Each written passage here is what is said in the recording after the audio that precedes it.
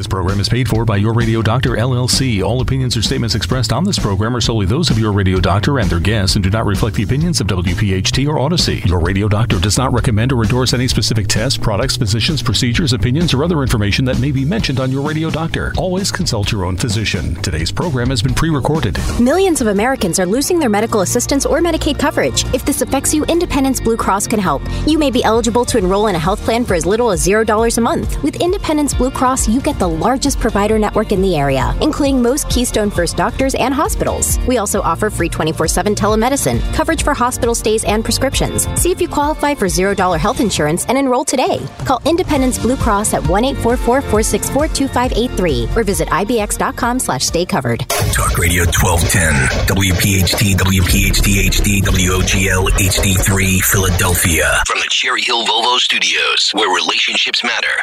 Always live on the free Odyssey app. It's time for the Delaware Valley's first radio doctor. On call every Saturday afternoon at 5. This is Your Radio Doctor with Dr. Marianne Ritchie. Presented exclusively by Independence Blue Cross. Listen, 7 months or 10 months is an absolutely exceptionally short time frame to produce this vaccine.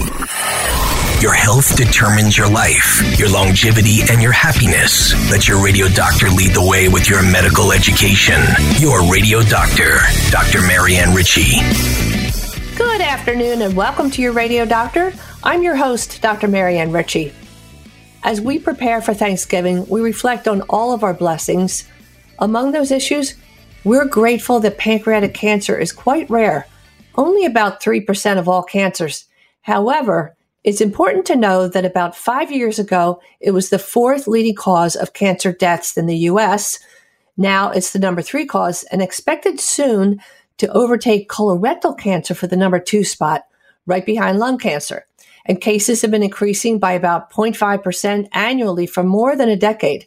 France, Japan, Taiwan all have reported rapid jumps. Here to discuss these trends, review risk factors, and update us on the latest treatments is Dr. David Lauren, my friend and colleague and the man I admire tremendously. He's a professor of medicine at the Lewis Katz School of Medicine and the chief of gastroenterology at Fox Chase Cancer Center. Welcome, David. Thank you very much, Marianne. Thank you so much for the invitation to be here today. Well, of course. So I think people hear terms, and it might be a good idea if we talk about what the pancreas is, what it does. Start there, maybe. Yeah, a great place to start. We need to understand what this organ is. The pancreas it's an organ that lives behind the stomach and in front of the spine. It's located very close to the back, and it's very central to digestion. So it carries 2 main responsibilities in our bodies. The first of which is to help us digest our food. It makes enzymes and juices called pancreas juice. And that juice is very important in helping us break down our food so that we can absorb and digest our food. The other very important role is to help us regulate blood sugar. When we eat food, it gets absorbed into our bloodstream. Our blood sugar levels go up. And the pancreas makes a hormone called insulin, and that helps downregulate the blood sugars and keep the balance just right so that our blood sugars are where they need to be. Another important role of the pancreas is actually the juice that it makes helps buffer the acid that comes out of the stomach. So it's like a protection. It protects the lining of the intestines so that all that acid and food and material that's coming from the stomach doesn't harm us. Mm-hmm. And you talk about location, and that's something people need to hear. It's part of the reason why, as we know, as gastroenterologists, if you have a small tumor and it's hidden somewhere between your stomach. So I always remind our listeners that big cave where everything lives, your GI tract and your genitourinary organs, all those good things live in that big cave called the abdomen. Your stomach is just a little pouch that's part of I-95, right? Your esophagus, stomach, and bowel. So between your stomach and right before your spinal cord is your spine, is your pancreas. So it's not leaning on anybody else in the neighborhood. So a tumor has time to grow and in its very insidious nature, not tell us it's there. I mean, the location is just nasty, yes? Yeah, I love the way you think about it. It's like hiding in the woods somewhere deep in the backyard of the neighbor's house, even. Yeah.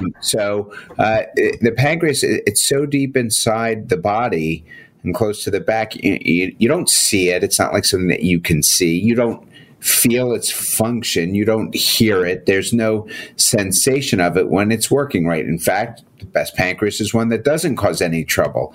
But because of that, when it does go awry, when there are problems, when a cancer develops in the pancreas, it can be very difficult to diagnose. Yeah. Early. If it's causing symptoms, it means it's big enough to be pressing on the bile duct and make you jaundiced, or pressing on your stomach and you feel full more quickly, etc. So how does that affect symptoms? Why do certain symptoms seem to manifest? So it's probably worthwhile spending just a moment to understand like the anatomy. So the neighbors of the pancreas. So who's right next to it? So the pancreas lives right next to the bile duct. The bile duct actually runs through a portion of the pancreas. The pancreas has a head, it has a body, it has a tail, and the bile duct runs through the head of the pancreas. The bile duct is a tube that comes from the liver. Bile is made by the liver. It also helps you digest your food. And that bile duct connects with the pancreas duct, which is the tube that the pancreas juice goes through. And they join together to help you digest your food. So understanding that anatomy is important. That happens, the location of that is right after the stomach. And so thinking about when problems arise, they can affect the stomach, the ability of the stomach to empty, or they can cause problems where the pancreas itself doesn't function well, which leads into what are the symptoms? Like what do we think about as far as symptoms? How do they occur? Well, they occur depending upon where in the pancreas that tumor is. What's the location of it? The most common symptom, or one of the most common symptoms, is abdominal pain. It's very common. It usually happens in the upper abdomen, the top of the abdomen, and there are a number of reasons why this occurs. The pancreas is located right near a whole lot of nerves, and so if those nerves get irritated, then the people can experience pain, and that pain is often described in the upper abdomen and radiating through to the back of the abdomen and right through to your back, to the back of the patient. Pain can also come from blockage. It can be blockage of the bile duct can cause pain, in which case it's a little bit more on the right. It can cause blockage of the stomach, in which case the pain can be a little bit more on the left. But the most common is right in the middle, radiating to the back. Now, the function of the pancreas is also really important. We said that pancreas helps you digest food. So what symptoms arise when the pancreas isn't functioning correctly? Well, people have nausea. Your food isn't being absorbed well. You eat, it's not working right. The pancreas is trying to do its job but can't do it well. And so when that happens, people can often have nausea. You can have loss of appetite. And also, if the stomach is blocked, that can cause nausea when the food backs up and make you not want to eat. And all of these things lead to weight loss, which is another very common symptom in pancreas cancer. Unexplained weight loss is something we need to be on the lookout for because it shouldn't happen, and it's one of the signs for pancreas cancer. Mm-hmm. And I want to emphasize that you said unexplained weight loss, because there are people that go through life, and so many people, all of us, diet intermittently and our weight yo-yos. But what about that time when somebody starts a diet and it's finally effective? We don't always rejoice over that, right? We hear somebody's diet plan is finally working. We scratch our heads and say, is this really a sign of something else? Because as you say, depending where that tumor is located, if it's in the tail and it's just swinging in the breeze, now, you're just lucky if you do get symptoms at an early point in time.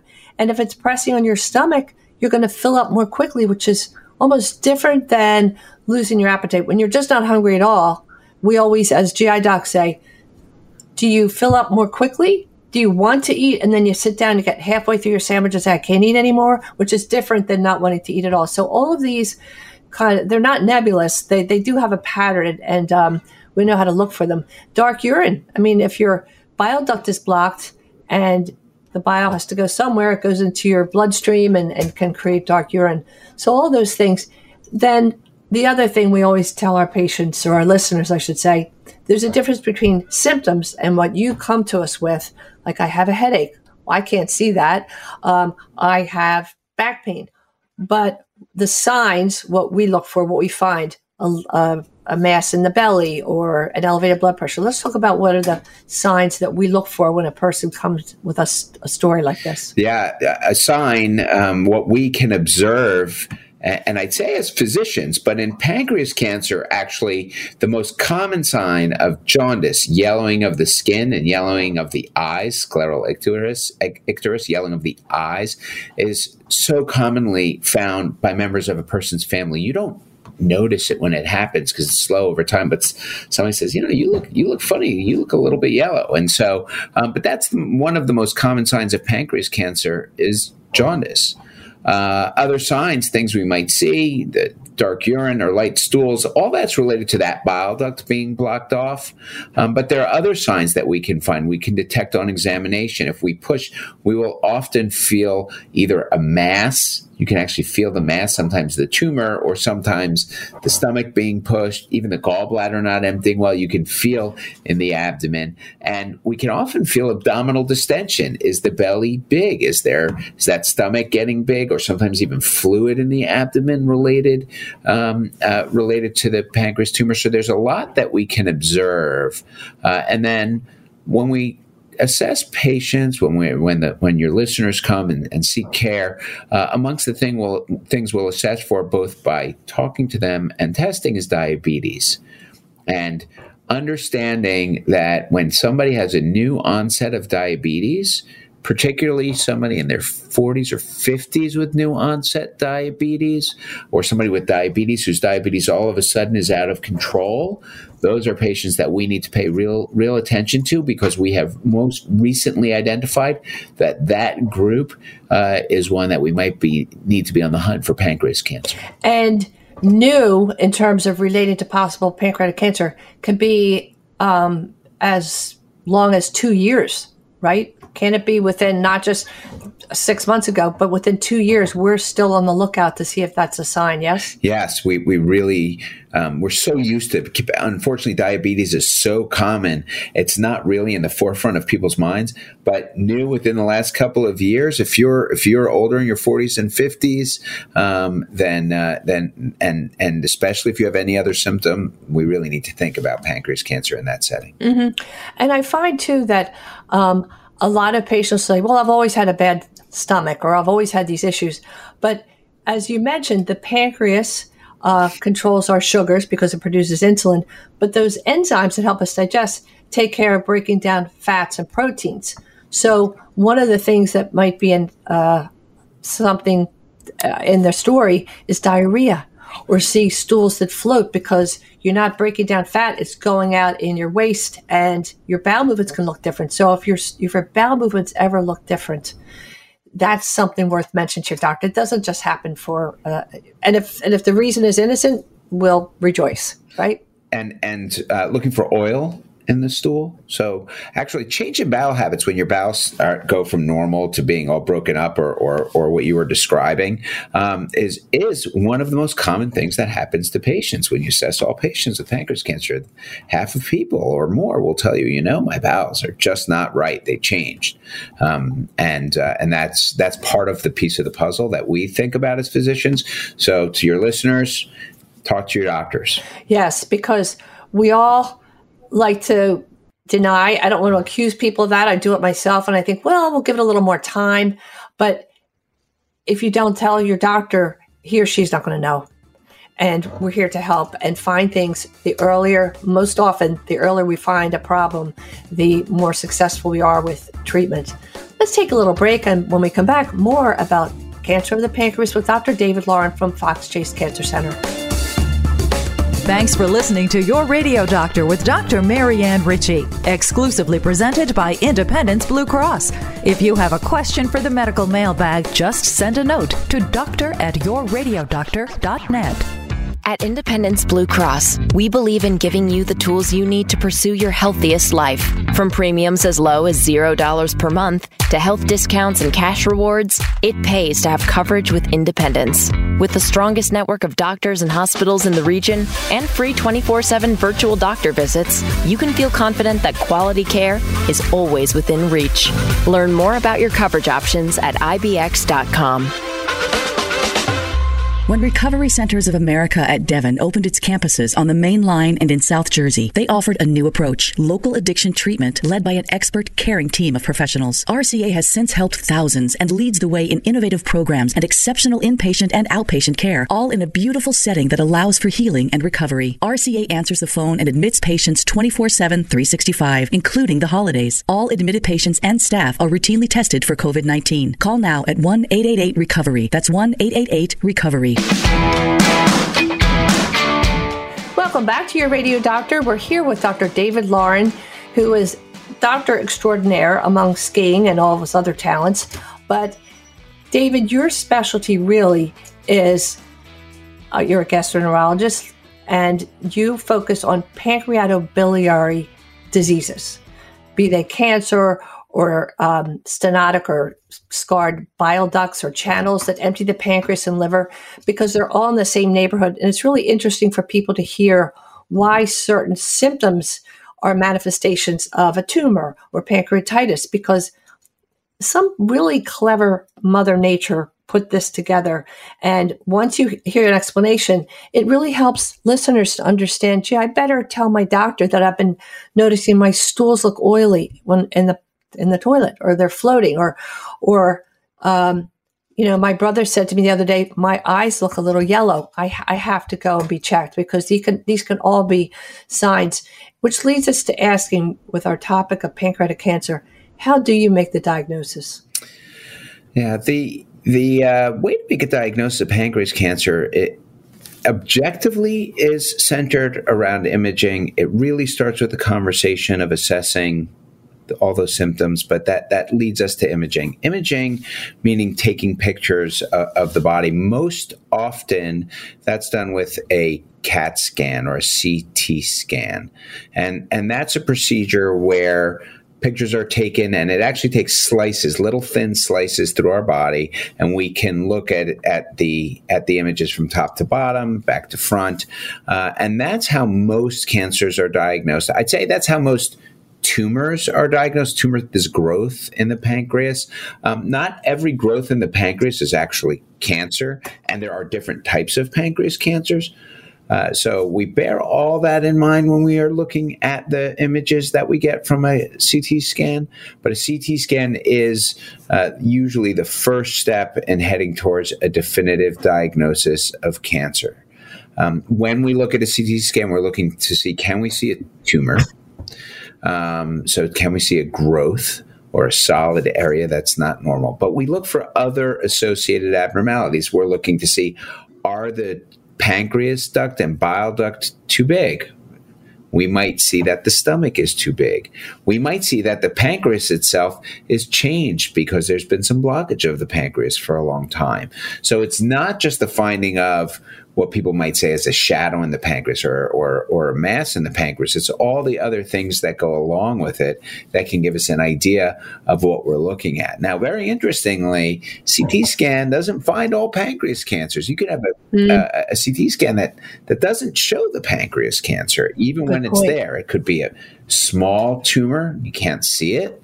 Or it could be that just because of the technique, we're not finding it. So in those scenarios, a patient might have an MRI, which is a different type of imaging that uses magnets, which is really super cool to try to find and look at the pancreas differently and look at the ducts differently. And so those would be non-invasive ways to make a diagnosis.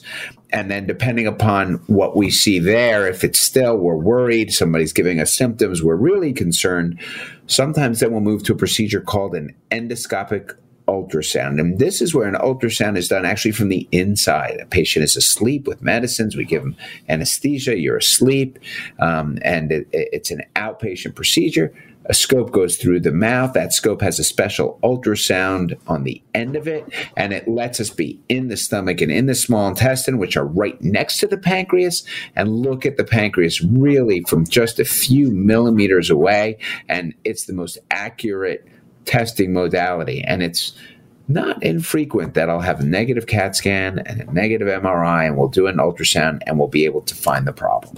Now, I want to emphasize with that an endoscopic ultrasound is just a regular upper GI endoscopy. We do thousands of them. So in some countries, they don't even use sedation. We certainly use sedation. But the scope that we use to look into a person's stomach and their upper bowel, the duodenum, is really probably skinnier than my pinky, and very safe test. And we don't want people to think that they're putting an ultrasound machine in their stomach. It's a sensor in the tip of the scope, and it's just a wonderful test because there's no radiation.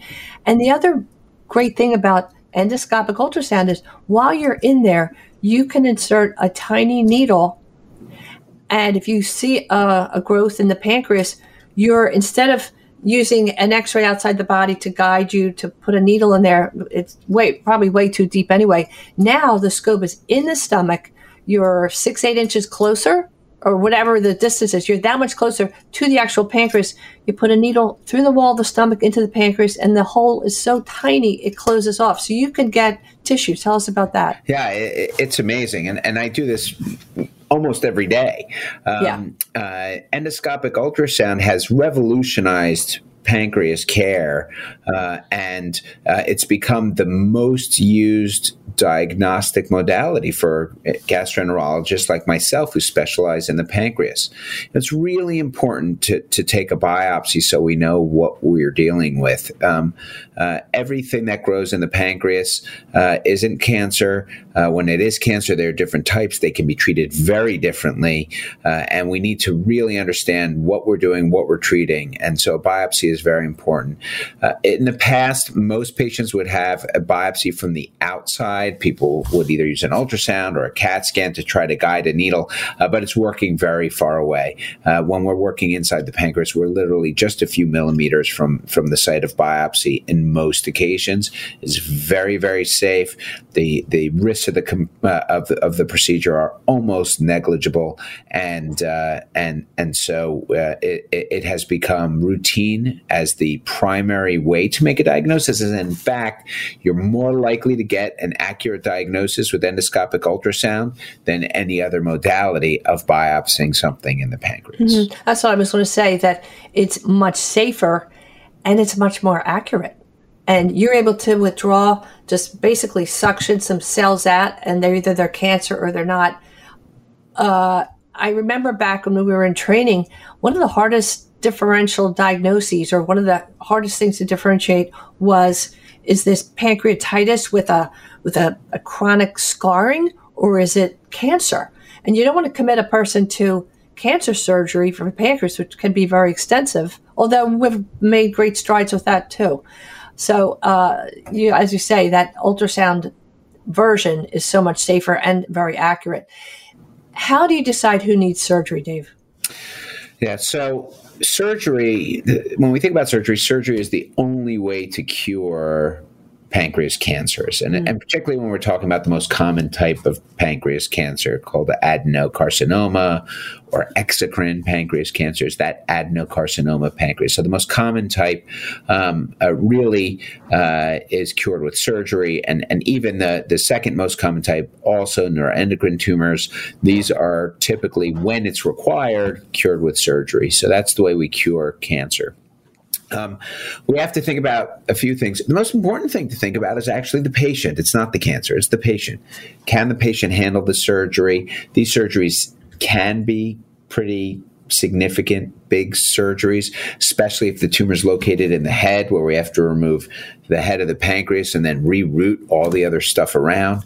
A cancer in the tail of the pancreas is a little bit easier to remove. And so what do we think about? We think about, where's the tumor? How big is the tumor? We think about when is the right time to do surgery. So at our cancer center, we get together in a tumor board and we'll talk all together about, do we treat a patient first with chemotherapy? Is that going to decrease the likelihood that they're going to, or increase the likelihood that they'll survive their surgery and get a cure, right? Because the goal of surgery is cure. So who gets surgery has a lot to, the who has a lot to do with it. The other factors is the tumor involving blood vessels and which blood vessels are involved. And it's worth mentioning that in expert pancreas centers, the types of surgeries that are being performed now have come a tremendous way. And people surgeons have made great advances in pancreas surgery and continue to innovate in this field. And expert pancreas centers can really do some amazing things. Pancreas cancer, when we look at the data, we're actually starting to see more cancers in young patients. And we're talking about people in their 40s, their 30s. And when we start thinking about that group, we have to do everything we can. And it can be a really tough situation. So I give incredible credit to the surgeons who are tackling a really difficult problem, but there have been great strides. And it's important that patients, when they have a diagnosis of a pancreas cancer, talk to a surgeon, hopefully early in the course of their course. And you raise such important points, David, because we talk about a tumor board, and for somebody who has not experienced cancer in themselves or their family, that means that a group of physicians, everybody who touches that patient, the GI doctor who makes the diagnosis perhaps, the surgeon whose opinion we need, the oncologist or the cancer specialist who decides if and when chemotherapy, do we give it before surgery, post-surgery, the radiation therapist, if a person, all of those great minds come together, even the radiologist, because if you're not, every person is different. You can have 100 people have an x-ray and they can all look different. And that's, I guess, the wisdom of experience. And the other thing is the surgery, and our champion today is a woman who did have pancreatic cancer at age 45. And she'll talk about her path to good health, but always get a second opinion. And if you're lucky enough to live in a city like Philadelphia, get an opinion from somebody who does pancreas work all day, every day. Yes? Yeah, absolutely. And it even goes beyond that. Now we do precision medicine, molecular testing, the types of testing that can be done on a tumor that can help us choose a therapy, the right therapy, even beyond surgery. It is now individualized to the person. And so that's part of what we do routinely. And so it's not just all those doctors that you mentioned, but even the pathologists, the people looking at our specimens under the microscope and how they handle the tissue and how we process it. All of these things are incredibly important and are now take a central role into managing people who have unfortunately been diagnosed with this cancer. And we use that expression precision medicine, meaning we look at Mary Smith or Joe Jones and we look for genetic mutations in their own bloodstream that we'll talk about family history. We're going to talk about that in the next segment, but also genetic mutations in the tumor itself. Tumors have their own personalities. As you say, there's chemotherapy, but there's also immunotherapy in many cancers, which means we teach your immune system how to attack the either the cancer or its food supply or some way to say, stop right there. And it's fascinating, and it's really an awesome time to be working at a cancer center, I'm sure, because you're with a lot of great minds, and they're lucky to have you. Thank you. Oh, they are very lucky. Take a little break, and we'll be back with Dr. David Lauren. Your Radio Doctor with Dr. Marianne Ritchie is presented exclusively by Independence Blue Cross. I'm always striving to live my healthiest life, so I need a health plan that has my back. With Independence Blue Cross, I get access to the largest network of doctors and hospitals in the region and free virtual doctor visits 24/7. Plus, with premiums as low as $0 per month, I can stay on top of my health and keep my budget in check. Independence has given me coverage I can count on, and they'll do the same for you. Learn more about your coverage options at IBX.com. When Recovery Centers of America at Devon opened its campuses on the Main Line and in South Jersey, they offered a new approach, local addiction treatment led by an expert, caring team of professionals. RCA has since helped thousands and leads the way in innovative programs and exceptional inpatient and outpatient care, all in a beautiful setting that allows for healing and recovery. RCA answers the phone and admits patients 24/7, 365, including the holidays. All admitted patients and staff are routinely tested for COVID-19. Call now at 1-888-RECOVERY. That's 1-888-RECOVERY. Now, your real champion.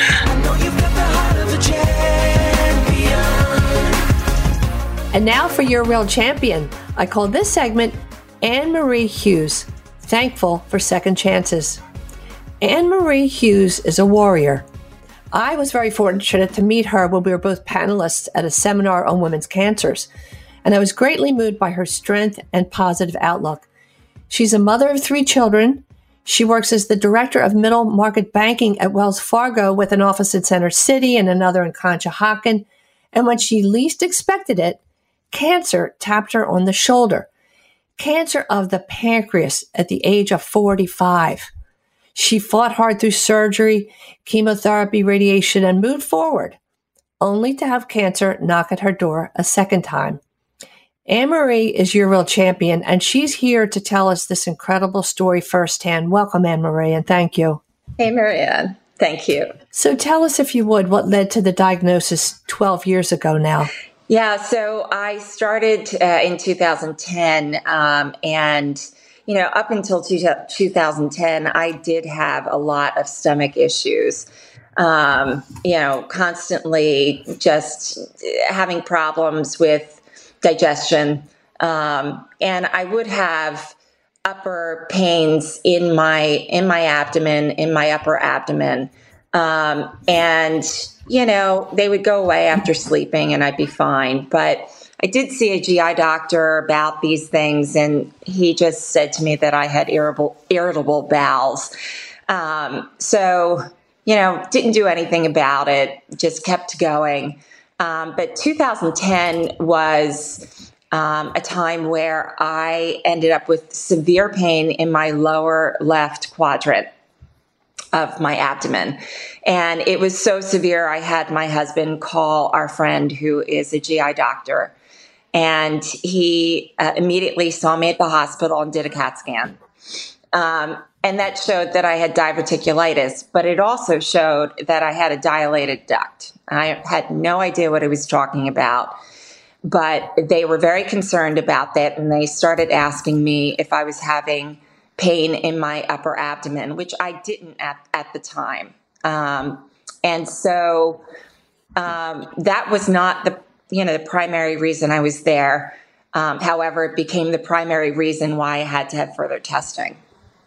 And I went from there to having an MRI, and then from there to an ERCP, all the time that they were looking for a tumor in my pancreas because the dilated duct was indicative of a potential tumor.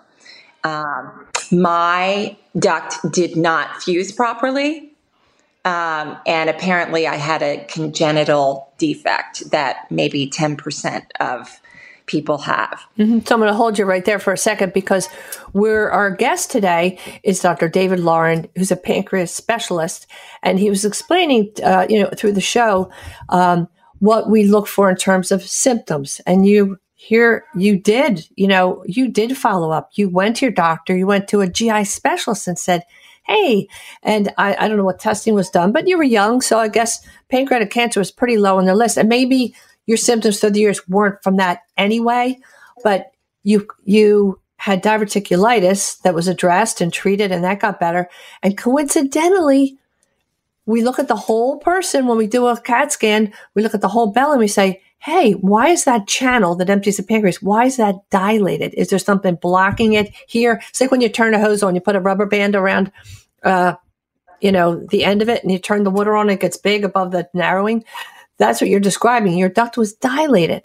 Right. So they did all the right things. They did other tests, MRI, ERCP, which is a scope test. We put dye in. And thank goodness, what happened after that? They didn't find anything. We don't always find it, yeah. And so, of course, I was very relieved. But they thought that they would do more tests. They did more blood tests. They thought maybe I had some issue with gluten or something going on, but they didn't find anything. So I left there relieved. Sure. And went about my business. So then, Anne-Marie, 2011 comes along, just maybe close, not a full year later, and you were having some changes in your bowel pattern, let's say. Yes. And you went back to the GR doctor, and fortunately, he said, what? He said, I want you to get another MRI. And I looked at him. He's like a brother to me. And I said, I can't believe you're going to put me through this again. But he said, I just want to make sure nothing's changed. So that was September of 2011. And I walked out of there. I was like, well, I'll do this at some point. I'm super busy. I waited until November 2011. And I went in for the MRI. And hours later, he called me and said, drop everything. There's a mass on your pancreas. So it's not what you want to hear at any age, but you're 45. You're at the prime of your life. You have 3 healthy children. You have a great job. You're happy. Life is good. So you were wise enough to say, I'm not just going to go, I'm going to get at least 2 opinions. And you did that. And you saw, you went into the universities and had opinions, and you had your surgery, and hallelujah, negative margins. When we take out a tumor, we always take a few centimeters around it to make sure it hasn't creeped microscopically into the neighborhood. So that was awesome. Negative margin, negative lymph nodes. And then after big surgery, you had chemotherapy for 6 months, I might add, radiation therapy for 30 days, brutal, but you were so focused. That's what I could see, I could hear that instantly when I heard you talk about your story. And you were left with a little reflux, and we take a medication, which we'll call Creon, because if you had only part of your pancreas removed because they got the tumor. It was small enough. We say, hey, we don't want you to be completely without a pancreas because it helps with digestion of fat and protein and your insulin. So you were so faithful. You followed up. You did exactly what you were supposed to do. And one of the things we do is do blood tests, because there is a blood test that tells us if it's elevated, the CA 19.9, if it's elevated at the time of your cancer and then it drops, that's a good sign that we got it all, and we watch to see if it comes back. So tell us about that process. So every year, or even maybe more often initially? Initially, probably in the first 2 years, I was going every 4 months. Yeah. Or every 3 months. And getting, and then getting the, MRIs or whatever, and the blood tests. And they do the CA 19.9 to follow that. It was extraordinarily low after all the chemo and everything else, probably at 1, and then it started creeping up. But it was still considered low. And the CA 19.9 is not a perfect test. So when they do this, they always do it in concert with looking at the scans to see what the real picture is. And so, my scans were all fine. And then in 2017, at that point, I was every 6 months surveillance. And in 2017, November timeframe, they found another primary tumor on the other part of my pancreas, and the remaining part of my pancreas. And so I'm going to add there that you went back to the original surgeon, and they took out the rest of your pancreas, your spleen, your appendix. So if you have pain again, well, we can cross off appendix, and your gallbladder is already gone. More chemo, and now you're 6 years out from that round 2. Right. What is your message to listeners? My message is, number one, because pancreatic cancer is so hard to detect, and we still don't have a perfect early detection method. It's really important to pay attention to your body. Pay attention to anything that is unusual. All the common signs, which I'm sure you went over earlier with the doctor. Pay attention to your body and take it seriously, and get to a specialist. You might start with the generalist, but always get to a specialist because the pancreatic cancer is not as commonly treated and well known as the other cancers. It's becoming more and more so, but it's still, I'm not convinced that it gets the support and attention that it needs. No. And you are so active. You're in races and you wear purple and your purple tutu. And you're also a big fan. And I'm sure you were, even if I'm listening to you, you're a big, you're very good about getting your annual checkups, even if you don't have symptoms, because that's when we find hidden things like blood pressure, right. Or, hey, the last time you were here, you weighed 7 pounds more. When we find unexplained weight loss, that can be the key.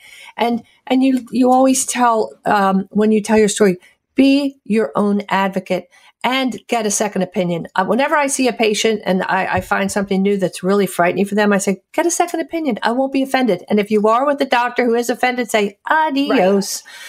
Right. Anne-Marie, I want to give you a minute. We have about a minute left. Tell us about when your well-meaning friends and colleagues would send you emails and say, oh, I read this about pancreatic cancer. Not all good. Some of it's scary. I think the other message you have is every person is different. Everybody has a unique path when they have a sickness, especially cancer. And what did you learn from that? Cancer is a very personal thing, right? Every cancer is unique. Every body is unique. Every person is unique. When they tell you to stay off Google, right? That is not your friend.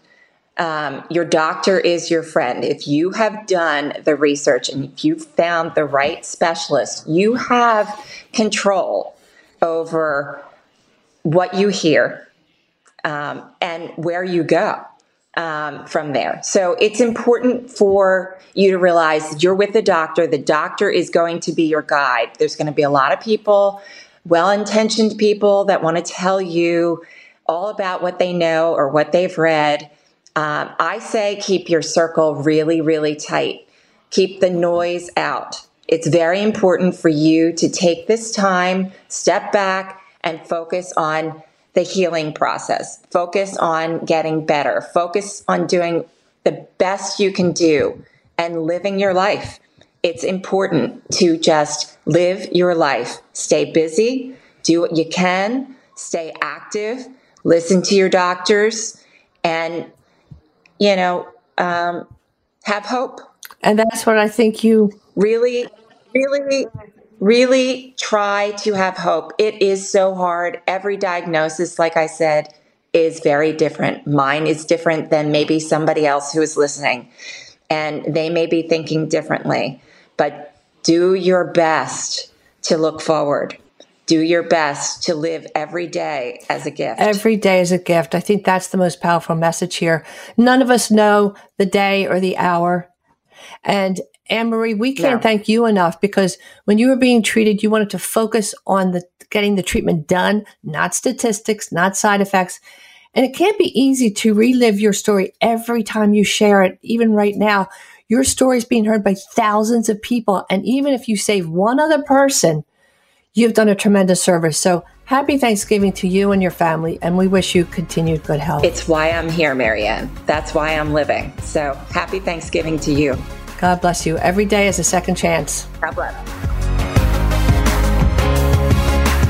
Today's edition of Your Radio Doctor with Dr. Marianne Ritchie, presented exclusively by Independence Blue Cross, can be enjoyed anytime, anywhere, at your convenience. Just download the Odyssey app and search Your Radio Doctor. It's health education on demand. Millions of Americans are losing their medical assistance or Medicaid coverage. If this affects you, Independence Blue Cross can help. You may be eligible to enroll in a health plan for as little as $0 a month. With Independence Blue Cross, you get the largest provider network in the area, including most Keystone First doctors and hospitals. We also offer free 24/7 telemedicine, coverage for hospital stays and prescriptions. See if you qualify for $0 health insurance and enroll today. Call Independence Blue Cross at 1-844-464-2583 or visit ibx.com/staycovered. Your Radio Doctor, Dr. Marianne Ritchie, now Saturday afternoons at 5, presented exclusively by Independence Blue Cross. This program is paid for by Your Radio Doctor, LLC. And we're here on Your Radio Doctor with Dr. David Lauren, Chief of Gastroenterology at Fox Chase Cancer Center, learning so much about pancreatic cancer, which can be just downright insidious because the pancreas lives so deep in our bellies that it's not leaning on any other organs that would send off a red flag or a signal. So one of the things as gastroenterologists, when we see a patient who's had unexplained weight loss, we might scope them from above to see if their appetite's altered by reflux or an ulcer, or check their colon for colon cancer. But when that's all said and done and we don't find anything, we usually do a CAT scan to look and see if there's any tumor hiding in the darkness in their belly, yes? That we do. It's important to think about our symptoms and think about what's affecting our patients and not rest until we've discovered the cause. Exactly. So let's talk, Dave, if we may, about the risk factors, because we usually, when we talk about cancers or any disease, we divide into environmental, or those things around us, or those things we can control, versus our family history or genetics. Let's talk about environmental first. Yeah, there are a few things in the environment that predispose to pancreas cancer. The first and one of the most important is smoking. Smoking is involved in actually like a third of pancreas cancers, and there are data that suggests that if we quit smoking, we might be able to reduce the number of pancreas cancers in the United States by a quarter, by 25%. Wow. So smoking definitely contributes to the likelihood of developing a pancreas cancer. And those pathways are interesting and being studied. Another one that goes along with smoking is obesity, being overweight, and physical activity. Those factors contribute in a number of different ways, but studies have repeatedly shown that being overweight and physical inactivity can predispose to pancreas cancer. And similarly, when we think about diets that are rich in fruits and vegetables may in fact be protective against it. So these are things to bear in mind, and try to lead a clean, healthy life as best we can. And if we're a little bit overweight, try to reduce your weight, do the best we can, so that we could take that out. And if we're smoking, another reason to quit. Well, and we're making progress with the national campaigns for smoking cessation. And then into the driver's lane comes being overweight. And you look at the graphs or the maps of the U.S. over the past couple decades, and you see it go from, and these are colored maps for our listeners. They're pale blue, darker blue means slightly overweight, and then they turn, yellow, and then red as the more people become more and more overweight. And that's going to bump the risk for type 2 diabetes. And as you said earlier, if you've been diagnosed with type 2 diabetes within the past 2 years, you need to have a discussion with your doctor, or your doctor should be asking you, do you have any symptoms that would suggest pancreatic cancer? And it's both passive and active, right? It's not just lack of activity bumps your risk for being overweight or obese. There's a positive effect. There's a proactive reason to be physically active. Being active protects us not just from being overweight, but healthier cell mechanisms and protect from cancer. So pancreatitis is probably in there as well as a possible risk factor. Hard to say. Pancreatitis also, when we think about environmental risk factors, alcohol is the number one cause of pancreatitis in the United States.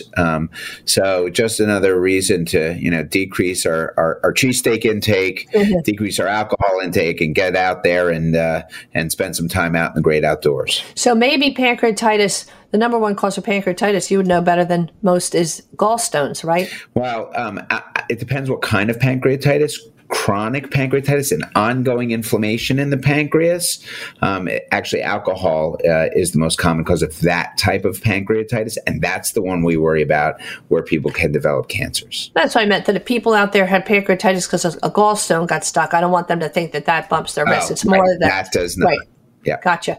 So let's talk about family history. Even if you don't have a positive test for genetic mutation, we look at close relatives. We always say first degree as a parent, a sibling, or a child. But let's talk, if we may, David, about genetic syndromes and how you decide who should be screened and all those good things. Yeah, it's such a huge field. So something I've been really struck by is that up to 15% of pancreas cancers may be on the basis of having a gene that predisposes us to that cancer. That's a big number. So there's a lot that goes into it, but that also means there's a great opportunity to find those genes.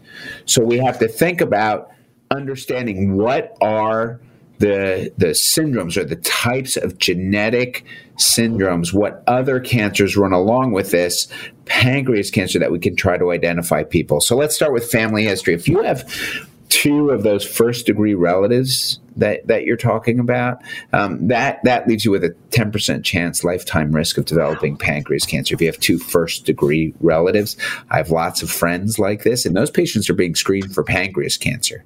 So, and how do you do that, David, before we go on? How do you screen them? Yeah, screening for pancreas cancer, well, it's its own kind of really interesting field, but it starts with understanding what are the genes, and oftentimes it starts with speaking with a genetic counselor, getting a blood test, or usually a blood test that can help us find what is your genetic predisposition, what is the magnitude of your risk of developing cancer, and then you might meet a gastroenterologist like me to say, okay, now we understand what your risk is.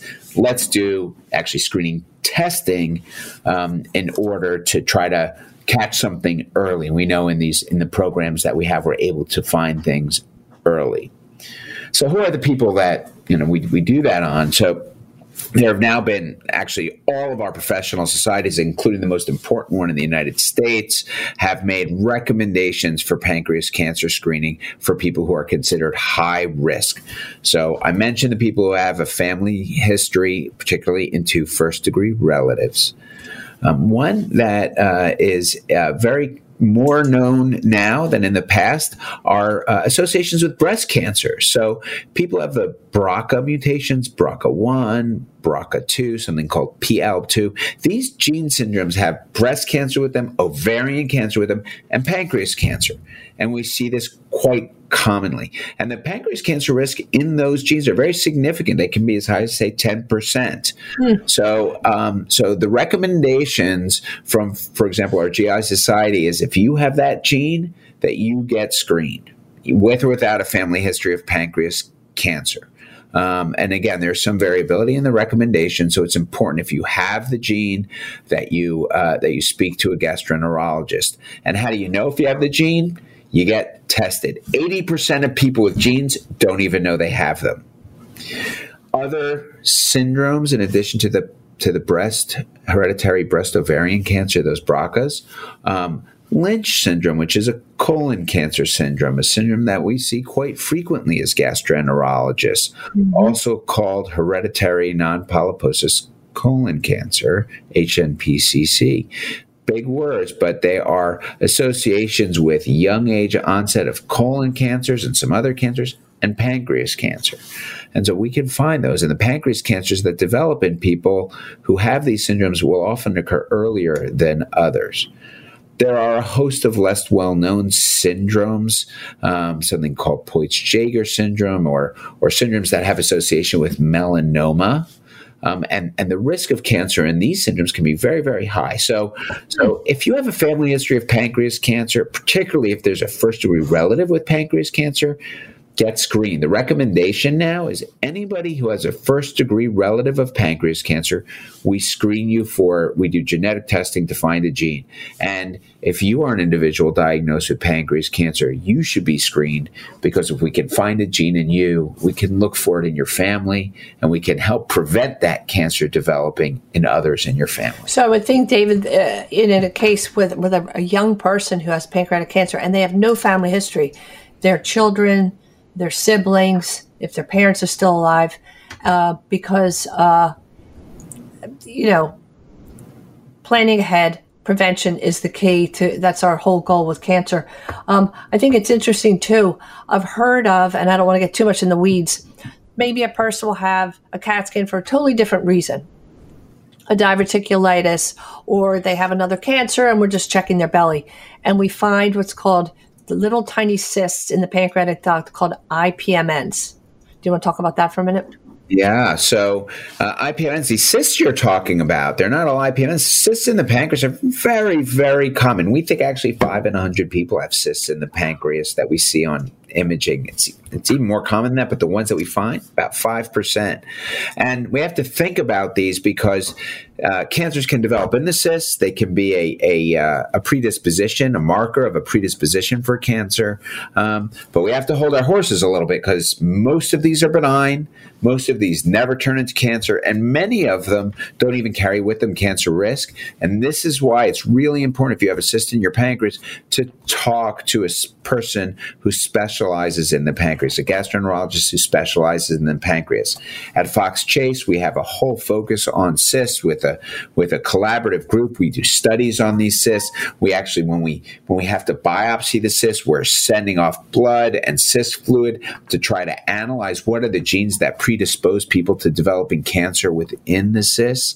But cysts are a marker that may mean that somebody is at risk of a cancer. Mm-hmm. Again, with caution, don't want to scare everybody. No. All pancreas cysts, of course, don't lead to cancer. Most don't, but they are another way to try to find people at risk and reduce that likelihood of getting cancer, which is of the pancreas, which is an increasing problem in the United States and worldwide. Plus, all the more reason for people to pay attention if they develop symptoms to jump on it. So if somebody wanted to come to Fox Chase for a second opinion or a first opinion, the number is 888-369-2427. We'll put that on my website as well. And the website, of course, is easy, foxchase.org. And David, you said so clearly, if somebody has a pancreas issue, it's a very complicated organ, and problems with it can be insidious and difficult to parse out as a source. So you want to see a specialist. And genetics, the genetics program at Fox Chase is fantastic. And we've said so many times on our show, we've even had genetics specialists on to say, make sure that you go to a certified genetics testing provider and center, because the costs and all those things involved, you want to do it right the first time. I want to lead people, especially to the foxchase.org website, because I saw a video you produced that was just stellar. And I want people to hear that I know firsthand, because you're my colleague and I trust you inherently, or I wouldn't send my family to you, which I have. And I heard you say in this beautiful video, I always put myself in my patient's shoes. I want my doctor, when it's my turn, when I'm the patient, I want my doctor to think of me, care about me, and bring his or her best to my care, because that's what you do. Thank you. Go, Dr. David Lauren. You're the bestest, and I wish you all the success in the world. Happy Thanksgiving. And what do you say to all that? Marianne, first of all, can you see me blushing on the radio? I don't know if you can see that, but thank you so much for the kind words. I count myself amongst all of the people who have pancreas cancer in their family and need to think about it. And we do our best for our patients every day. And we hope that your message resonates strongly and clearly to people, to help your listeners and to help find cancers early and help get to the cure. Well, God bless you. Happy Thanksgiving. We have so much to be thankful for, especially you, David. Happy Thanksgiving. Thank you, Marianne. Thank you for listening to Your Radio Doctor every Saturday at 5 p.m. here on Talk Radio 1210 WPHT. All of our shows are posted on Odyssey.com. That's AUDACY. Thanksgiving is one of my favorite holidays because it's not about presents or costumes. It's about coming together to break bread with those you care about. So remember to tell your family and close friends how much you love and appreciate them, and maybe take a little time to reach out to someone who doesn't have family and will spend the day alone. And thanks to all of you for supporting our show and for your great feedback. Please continue to pray for peace in our world, our country, our cities, our families, and in each of our own hearts. This is your Radio Doctor, wishing you safe travels and a happy Thanksgiving with the ones you love, and always here to remind you that your health is your wealth. Thanks for listening to Your Radio Doctor, Dr. Marianne Ritchie, presented exclusively by Independence Blue Cross. To contact Dr. Marianne and to listen to today's show as well as past shows, visit yourradiodoctor.com. This program is paid for by Your Radio Doctor, LLC. All opinions or statements expressed on this program are solely those of Your Radio Doctor and their guests and do not reflect the opinions of WPHT or Odyssey. Today's program has been pre-recorded. Millions of Americans are losing their medical assistance or Medicaid coverage. If this affects you, Independence Blue Cross can help. You may be eligible to enroll in a health plan for as little as $0 a month. With Independence Blue Cross, you get the largest provider network in the area, including most Keystone First doctors and hospitals. We also offer free 24/7 telemedicine, coverage for hospital stays and prescriptions. See if you qualify for $0 health insurance and enroll today. Call Independence Blue Cross at 1-844-464-2583 or visit ibx.com/staycovered.